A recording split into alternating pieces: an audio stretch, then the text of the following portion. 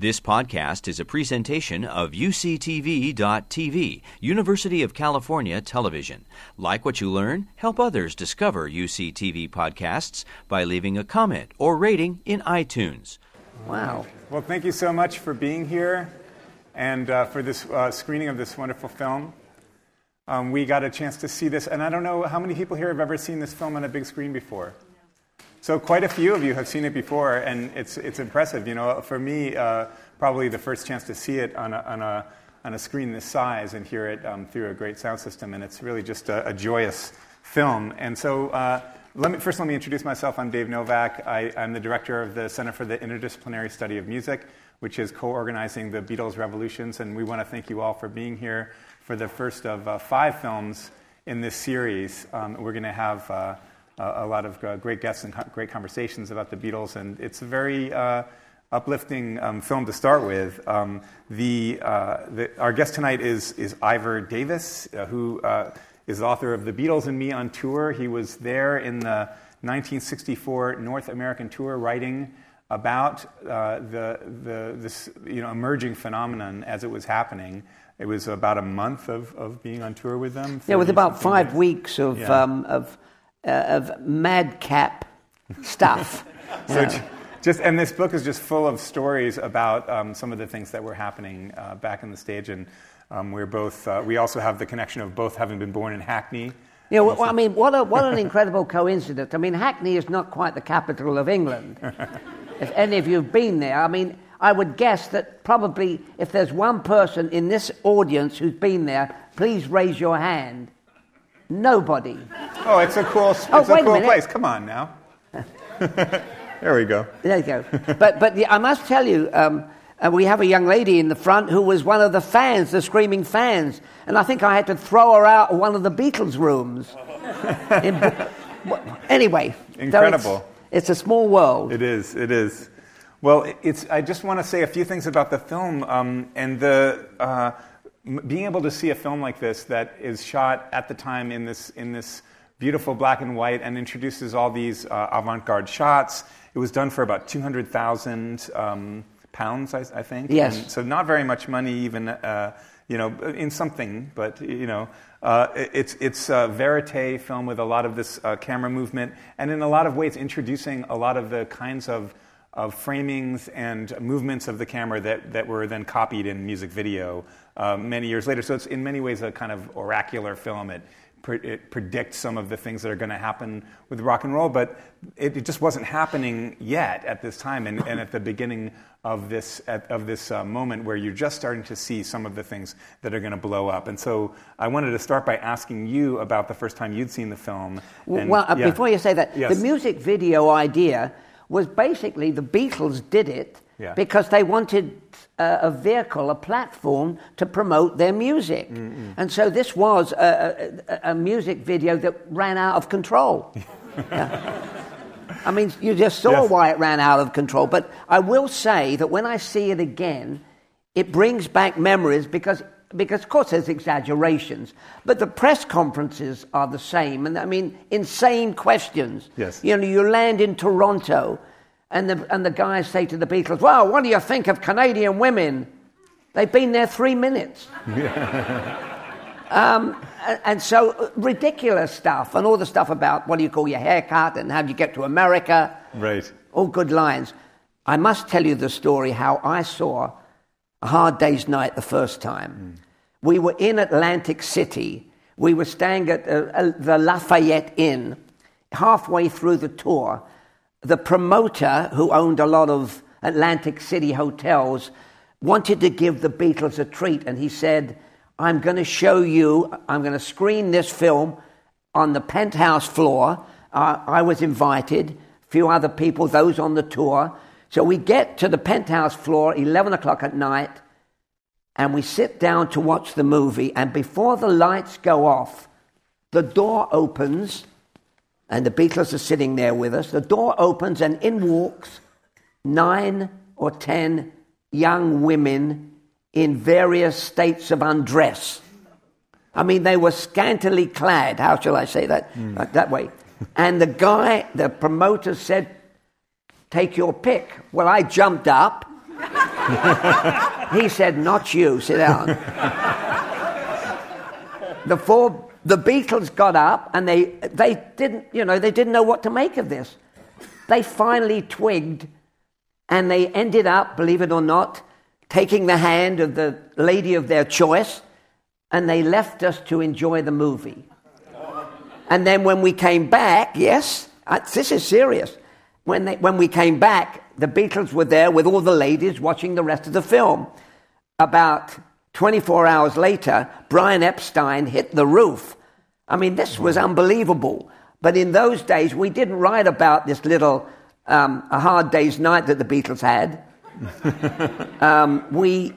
Because we didn't write about the sort of the seamy things or the ladies and that stuff like that, because we all knew as a reporter that if we started writing the terrible truth, and there wasn't all that terrible truth, don't let me give the impression that it was great fun, it was enormously wonderful, but if we wrote some of the inside stories, they would say, okay, you're on your way, no more ticket to ride, go home. So that was my experience of seeing A Hard Day's Night with and without the Beatles. Mm-hmm. Well, there's so many great stories in the book about being in this press group, but one of the things that comes across clearly is that most of the people were not prepared for what was going to happen, and that they didn't have necessarily the highest opinion of this music as a general phenomenon. Like, it wasn't taken seriously, it wasn't respected. There were, writers who were sort of, I should be covering the war, I shouldn't be here dealing with these Beatles, and the entertainment industry wasn't prepared for it. Well, not only that, I mean, for example, another guy that was on the trip with me, with Art Schreiber, who was Westinghouse's #1 political reporter for the Westinghouse chain of radio stations, and all of a sudden one day he was told, "We need you to cover the Beatles," and he came along kicking and puffing and saying, "What the hell am I doing with these young ragamuffins?" But by the end of the tour, he was converted because they were so just so charming. I mean, it was a great opportunity to see them up close. And why we got along so well with the Beatles then, as you saw in this movie, they were prisoners in the hotel with us, so we had to stick around. The only people they could hang out with and drink with and play Monopoly with was us, the guys on the road with them, the boys on the bus. So the Beatles never knew, David, never knew that they would be, here we be, Santa Barbara, 2019, watching the movie. I mean, they didn't have a clue. John, no. Paul said he was going to write music for other people. Ringo said, I'm going to with the money I get, open a hairdressing salon. Yeah. Because his girlfriend was a hairdresser, Maureen, and then she became his wife. But they never knew they thought it was going to be over 5 years at maximum, and look at this madness, incredible thing. And one other thing, I'm sorry, the other thing is the screaming was start to finish. As soon as you got into the stadium, I mean, I never heard the songs. I was sitting in the front row. Yeah. Dee, where Dee's sitting. Dee, by the way, is the girl who also tried to hide in the Beatles' room, and she got, sorry about that, embarrassing you beyond belief, but that's okay. She's proud. Okay. So there you are. So they were just trapped, and it was just a wonderful, wonderful journey. Yeah, I wanted to read a little bit about these fans, because in a way, one of the stars of the film and of the whole Beatles culture are the fans, and especially these young girls who were screaming the entire time. And there's a quote in here from a cop who was hired to do security, and he says, "The Beatles began to play. Don't ask what they played, because no one except the Beatles can answer that question. No one heard one song, one lyric, not even one note. The cheers never stopped, the screams never died, and the tears from the eyes of young girls never stopped flowing." And then you say, "And the jelly beans." It was like being at a public stoning. Yeah. And so you have all of these shoes flying in the air, and all of these, and they didn't need to hire extras. They just open the doors and let people in. And you can see one of the incredibly affecting things about the film is seeing the faces of these fans and seeing the emotions that they're going through. Yes, and I used to speak to the young ladies afterwards, not necessarily Dee, and they used to say, "Why, Paul and I are in love. How do you know you're in love with Paul?" "Well, he waved at me. You and 17,000 others." But that was the way it was, and you saw it in the film. And the jelly beans, by the way, I was in the front row, and I always say this. I mean, I wish I'd worn a helmet. Yeah. And because I still have scars from jelly beans on my left earlobe. I'll show you later. Huge transatlantic mistranslation. They said jelly babies, which are soft. Well, that was the point. Yeah, jelly babies and jelly beans. Well, in America, they're like little machine gun pellets. In England, they're soft and cuddly. And so one of the things you can feel through this tour as it goes through the 5 weeks of the book is how the country is almost changing day to day as the Beatles progress in the tour from the Ed Sullivan Show all the way across into California. And one of the things I wanted to ask you about was the context of the U.S. entertainment industry in 1964. What was comparable to the Beatles? I know that there were some things on the charts, like Louis Armstrong was on the charts with Hello Dolly. Yes. Things like that. What prepared the entertainment industry for this? Was there any kind of context for this? Well, they didn't know what to expect. They used to say, the Rolling Stones were there, and the Rolling Stones were a bit of a rough, tough bunch of guys. And I remember somebody said something like, well, I like the Beatles, or do you like the Rolling Stones? And they said, I think you probably know what I'm going to say, the Rolling Stones, if you invited them home for tea, they'd tear the house down. But the Beatles, you would want to cuddle and take home to grandma, and that kind of thing. So the Beatles' image was so much softer, and that was really due to Brian Epstein, their manager, who cleaned them up from the red light district of Hamburg and made them palatable to parents and grandparents. And by the way, the music, which is your expertise, I know, I think you might agree, David, that the first early music was lollipop music. Listen to the songs, I Want to Hold Your Hand, and She Loves Me, Yeah, Yeah, Yeah. And then later on, as you know, having studied them, that George Martin comes along, and George Martin turns them into the music that we know, with all sorts of wonderful, lush variations to the songs. So when I was traveling with them, it was pretty basic stuff. Then later on, it became the stuff that we love. Well, let's talk about the music for a sec. And one of the things that interests me about the Beatles is how they were able to bring what had been associated with black musicians, of black sounds, and some of the sounds that were not being circulated on the radio and on television into that space in America. They were touring with the Righteous Brothers when they came to the U.S., and I know that they were disturbed by some of the race politics in the U.S. at the period. Well, two things. You mentioned the Righteous Brothers, and I must mention this, and then please, I'm inclined to deviate a bit to bring me back. Yes. Beam me back, if you don't mind. Pull you back in. The Righteous Brothers were the opening act for the Beatles, and so was Jackie DeShannon. Believe me, nobody cared a flying you-know-what for the opening act. They wanted just the Beatles. So the poor Righteous Brothers suffered indignation. In New York City, I remember the Beatles came in a helicopter to land in the stadium in the middle of the Righteous Brothers singing. Come on. And so eventually the Righteous Brothers went to Brian Epstein and said, do us a favor, Brian, we're out of here. And they left. And so that was the situation. So what was the question originally? The question was about the race politics in the U.S. when the Beatles came in, and whether anyone perceived it as in any relation to... I know that the Beatles certainly viewed it in relation to black music. All of their heroes were African American. Oh, yeah. All of the music that they were drawing from was African American.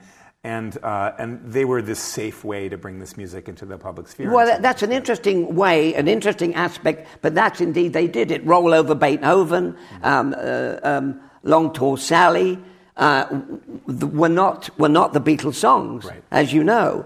Roll Over Beethoven, Long Tall Sally. I mean, they loved that stuff. The Beatles loved Elvis, and that's where John weaned it. And Elvis loved the Beatles, and then he didn't love the Beatles, but that's another story. Yeah. And I know that Brian Epstein, you quote Brian Epstein in the book, saying that he wanted to make the Beatles into the male Shirelles or something like that. And so there were like all these ways in which these, in which they were sort of mediating between like the black music that wasn't on television. So I guess I was thinking, what about the encounter of these English musicians with the race politics in '64 in the U.S.? Well, there was, during the tour, somebody came up and said to the Beatles, are you going to play if the audience is segregated? Now, I want to tell you that with all due respect to Paul and Ringo and George, they didn't have a conscience that way, a social conscience, but the one who did, of course, was John. And John was the leader of the pack. I mean, John wanted to go and see where John Kennedy had been shot in Dallas, and Brian thought, oh, no, this is going to be negative publicity. Don't go, John. And they didn't want to play in segregated audiences. But to be honest with you, if you look at old footage, you will not see African-American audiences, spectators, very, very few. So the idea of barring them, all I can tell you is that John Lennon sat with me on a plane as we had a private jet. We went all over the place with the private jet. And one day he was looking at a paper and he was outraged by a picture of cops with gigantic Alsatian police dogs attacking blacks in Birmingham, Alabama. And he said, look at this is disgusting. So John had the conscience, and as you know, when he lived in New York, he battled the Vietnam War, and he battled for 5 years to stay in the country, and he won eventually. They didn't deport him. Nixon and his attorney general wanted to get rid of John. John fought about it for 5 years and stayed. So John was the Beatles' conscience. And let's talk about George a little bit as well. You ended up having to write a column for him. They were just trying to figure out how to market and sell these musicians to the world. And one of the things they wanted to do was have them write little pieces. And you ended up writing George's for him, didn't you? Yeah, well, one of the reasons that I should say that what happened was I was West Coast correspondent for a big London newspaper called The Express. And my editor called me up. I was in LA. He said, get on the plane. The boys are arriving in San Francisco. You're on the ride. And we want you to write George's column. Well, George, that was one way that Brian Epstein thought he could get the message around. So George, of course, to be honest, back then was not the most sweetest guy of the Beatles. I mean, he was a little bit on the sullen side, believe it or not. I mean, he emerged as a great musician and writer in his own right with the Beatles and then after the Beatles. So George was supposed to sit down with me every 2 or 3 days and tell me his thoughts, but he was asleep because they went to bed at 3 and they woke up at 3. My deadline was at 12, so I made the first few columns up. And then George got me in the plane and said to London, he said, I just saw the Daily Express and my column is a bunch of old shit. He was right. It wasn't very good because, I didn't want to go overboard, so I wrote bland pap. If you ever read bland pap, you can know what I mean. And so I said, George, do me a favor, wake up, tell me what's going on in your mind. And he did, and the columns improved. So our relationship improved. Uh-huh.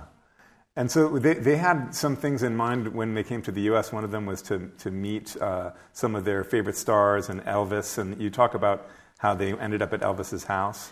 Well, what happened was that John always wanted to meet Elvis. And I'll give you the short version because I know people will probably have questions. The first year they were not able to meet Elvis. Elvis was off making film number 32, which was like number 31 and number 30, with a different leading lady, a different song, maybe a slightly different story. They wanted to meet Elvis. Elvis wanted to meet them. But Elvis was jealous of the Beatles because, number one, they made a movie called A Hard Day's Night. Yes, I nearly forgot that name. They made that movie, and what happened? It was a huge success. Elvis was jealous. All his movies were bland, not too successful. It made money. Sure, it made money. And Elvis was in a slave contract to make 34 films, 5 films a year. So finally they got together, the Beatles and Elvis, in 1965. I was lucky enough to go along. It took a long time for the Beatles and Elvis to kind of meld. They finally melded in Elvis's house. They jammed. They said they would see each other again. They never did. And then a few years later, Elvis badmouthed the Beatles to Richard Nixon. Do you remember that picture of when Elvis, with his cloak, went to the White House? He said to Richard Nixon, he was trying to get, I don't know what he was trying to get. He said, first of all, Elvis said, I'll get you the votes. I'm not too sure Elvis could, mind you. And then he said, those Beatles, they take the money from America, they go back to England, and they badmouth America. Not true. And so the Beatles were very upset at that, and they never, ever met again. Wow. And so on this tour, the film wasn't released yet. It was the Ed Sullivan Show. And was there any other kind of television mediation that was happening around the Beatles? No. The chronology was they went over, and Brian Epstein, as you may know, decided he wanted to get them on the Ed Sullivan Show in February of 1964. Because it would give an exposure, and if it was a good exposure, then he would come over with the tour. Because Brian was terrified, and he was worried that what would happen to the Beatles. I mean, every English star that came over, Tommy Steele and a few others like that, never did well. They flopped, and Brian wanted to make sure there would not be a flop. He took them to New York. They did the Ed Sullivan Show. 74 million people saw it and loved it. And Brian said, let's go. And they went and they rode the Ed Sullivan wave. And they rode the Ed Sullivan wave to all those incredible concerts. 35 concerts in about 26 days. All like you saw, screaming from start to finish. I mean, I still never knew the lyrics of half the songs. Couldn't hear. Incredible. And were they already getting completely sick of it from the very beginning, or? Well, they weren't too sick of it, but the point is that after 1 year, 2 years, second tour, 1965, they said 66, the end. John said to me, I'm fed up being a circus freak. He said, people come not to hear us, they come to see us. And the sound system, by the way, was appalling. I mean, sophisticated now, but then, oh my God, it was kind of Mickey Mouse speakers. Yeah. Like, I'll bring one there and put one there, and that's it. But it didn't matter because they screamed. Mm-hmm. And they really didn't know how to handle all those people, did they? The cops were out in full force. But how do you handle, and you asked Dee this question, a tenacious, fierce, wild stallion of a young woman, 14 and 15, 30 of these young ladies come at you, what do? You don't handle it. They don't get training for that. They didn't get training for that. And so it was insane. I saw riots and police not able to handle the girls who all thought that the Beatles were in love with them, as I said. Yeah, well, I read an interesting thing, or I think I might have seen this in a documentary, where one of the critics was discussing the fandom of all these young girls, and he was saying that in the 60s there was all this juvenile delinquent culture around the boys, and there was this beginning of counterculture in the United States, yeah. and that for the girls, and especially in England as well, there wasn't any kind of public space taking. And so there was, in a way, it wasn't just hormonal hysteria, as it's often said. It was at the beginning of a youth culture of politics that was going to take shape over the next few years. Yeah, I think there's a certain truth to that. It's, you know, there were many analysts and shrinks that came along and said, you know, the kind of thing, you know, the hormonal thing, but the point was, the girls were. It was like you pressed the hysteric button, and they began to scream, and they didn't care about listening to the music. So you can come up with half a dozen explanations. Okay, yeah. So I think we have a lot of people here who are probably interested in talking to Ivor about this, and so maybe we'll turn to taking questions at this point. Why wasn't Brian Epstein on the film? Well, Brian Epstein was in the film, but you didn't see him. There was a scene in the lobby when they came to the press conference where if you really knew what you were looking for, you may have seen a flash of his face. So for those of you who want to stay, we'll show it again.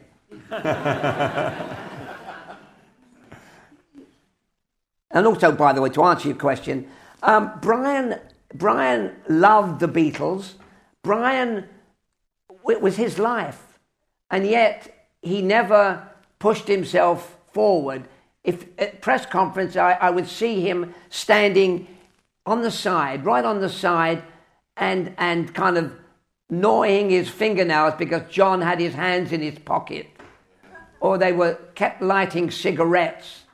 And Brian was very much for behavior, discipline, and also it didn't push himself. The boys were the stars. He was the man that drove the machine.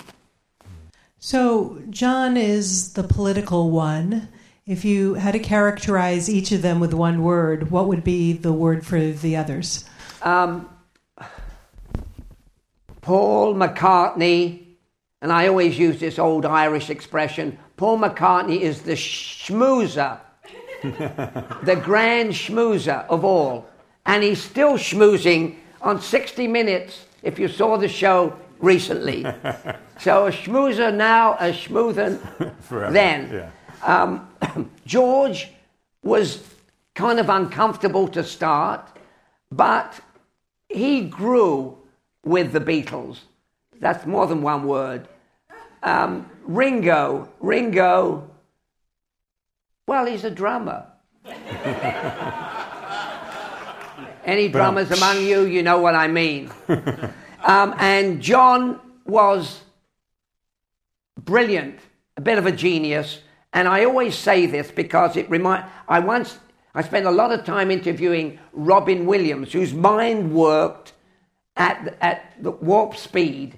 I mean, Robin Williams, brilliant. John was a bit like that. John was fast, funny, and he loved to provoke.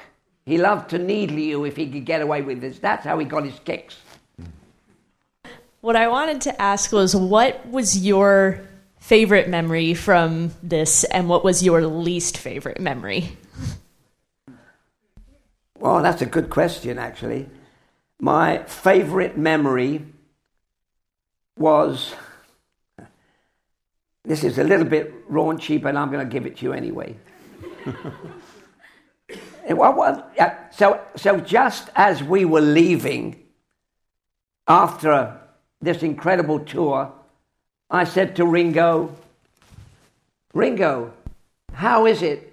Is it okay? Did you have a good time? How would you sum up the tour? And he said, my dick hurts. I mean, I didn't make it up. I told you it was raunchy. What was the other question? I'm sorry, the other half? Your least favorite memory. Least favorite memory. Well, I'll tell you, my least favorite memory was after every concert, I was in the second limousine and the Beatles were in the first limousine. So to evade people like Dee and all the screaming, sorry Dee, you're my whipping girl.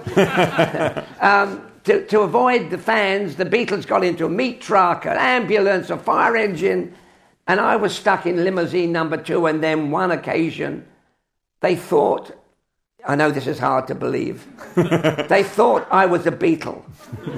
And the limousine began to shake, and if you've ever had 50 young women, they can make a limousine shake. And I was scared. I thought they were going to tip the limousine over. And I screamed, I'm not a Beatle! And they let me go.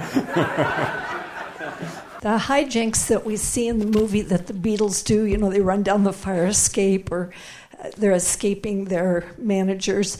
Is that how they really were, or was that staged for the movie? Well, some of it was staged, but I can tell you that many a time we arrived at a hotel, and if they didn't have a bunch of police to help them through, because I want to tell you, wherever we went in the car, we had motorcycle escorts, and I kind of understood what the Queen of England feels like. I mean, you really got motorcycle escorts, but there were a few times when we arrived at a hotel, the Beatles got away.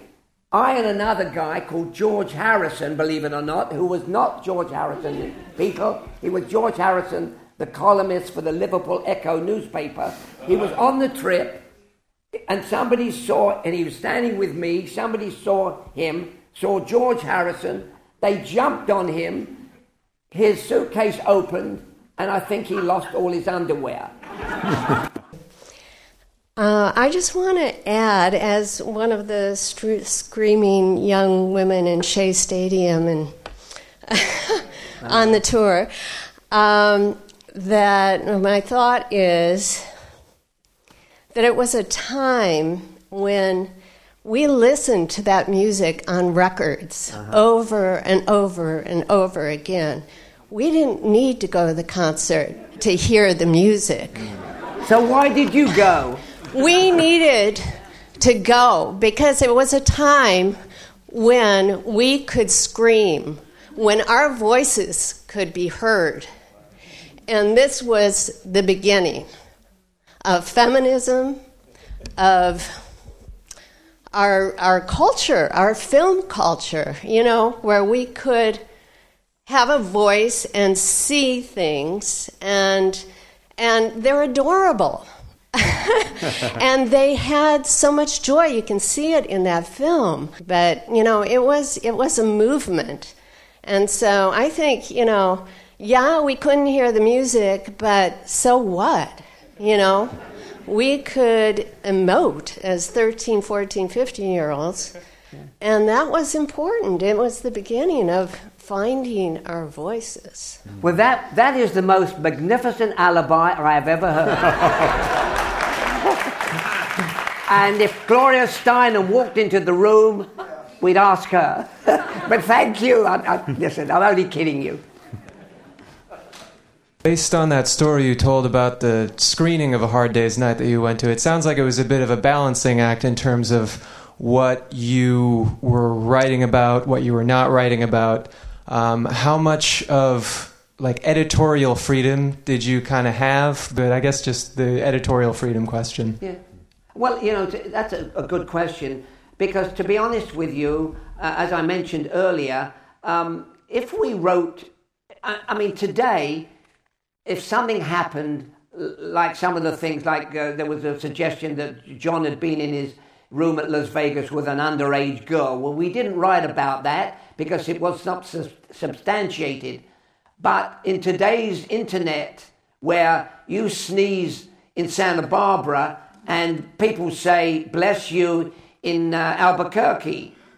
So it's a whole different ballgame. And as I mentioned, we were invited along as our newspaper. And so I must confess that we didn't write the whole truth and nothing but the truth, the inside story.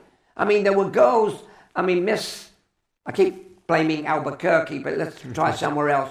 Miss North Hollywood. So Miss North Hollywood would show up in the Beatles and have a picture taken.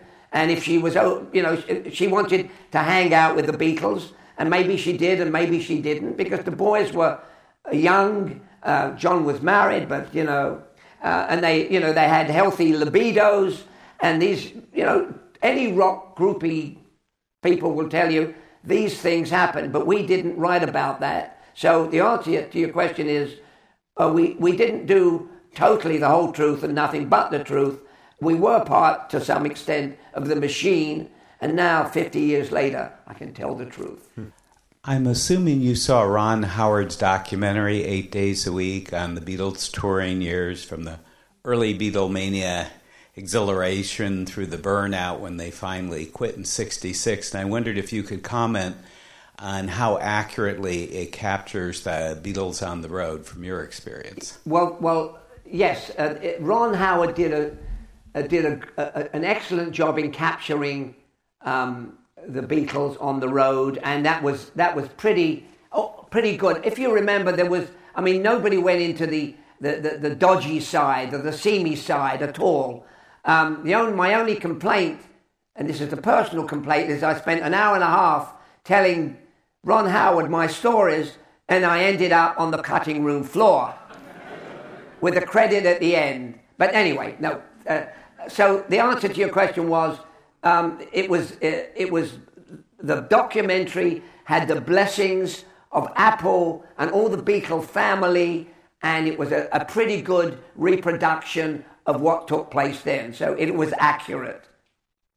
I'm just wondering, as I remember, in England there was more respect for older generations, I think, than there was here. Did you see any influence of this youth culture in alienating older adults at the time?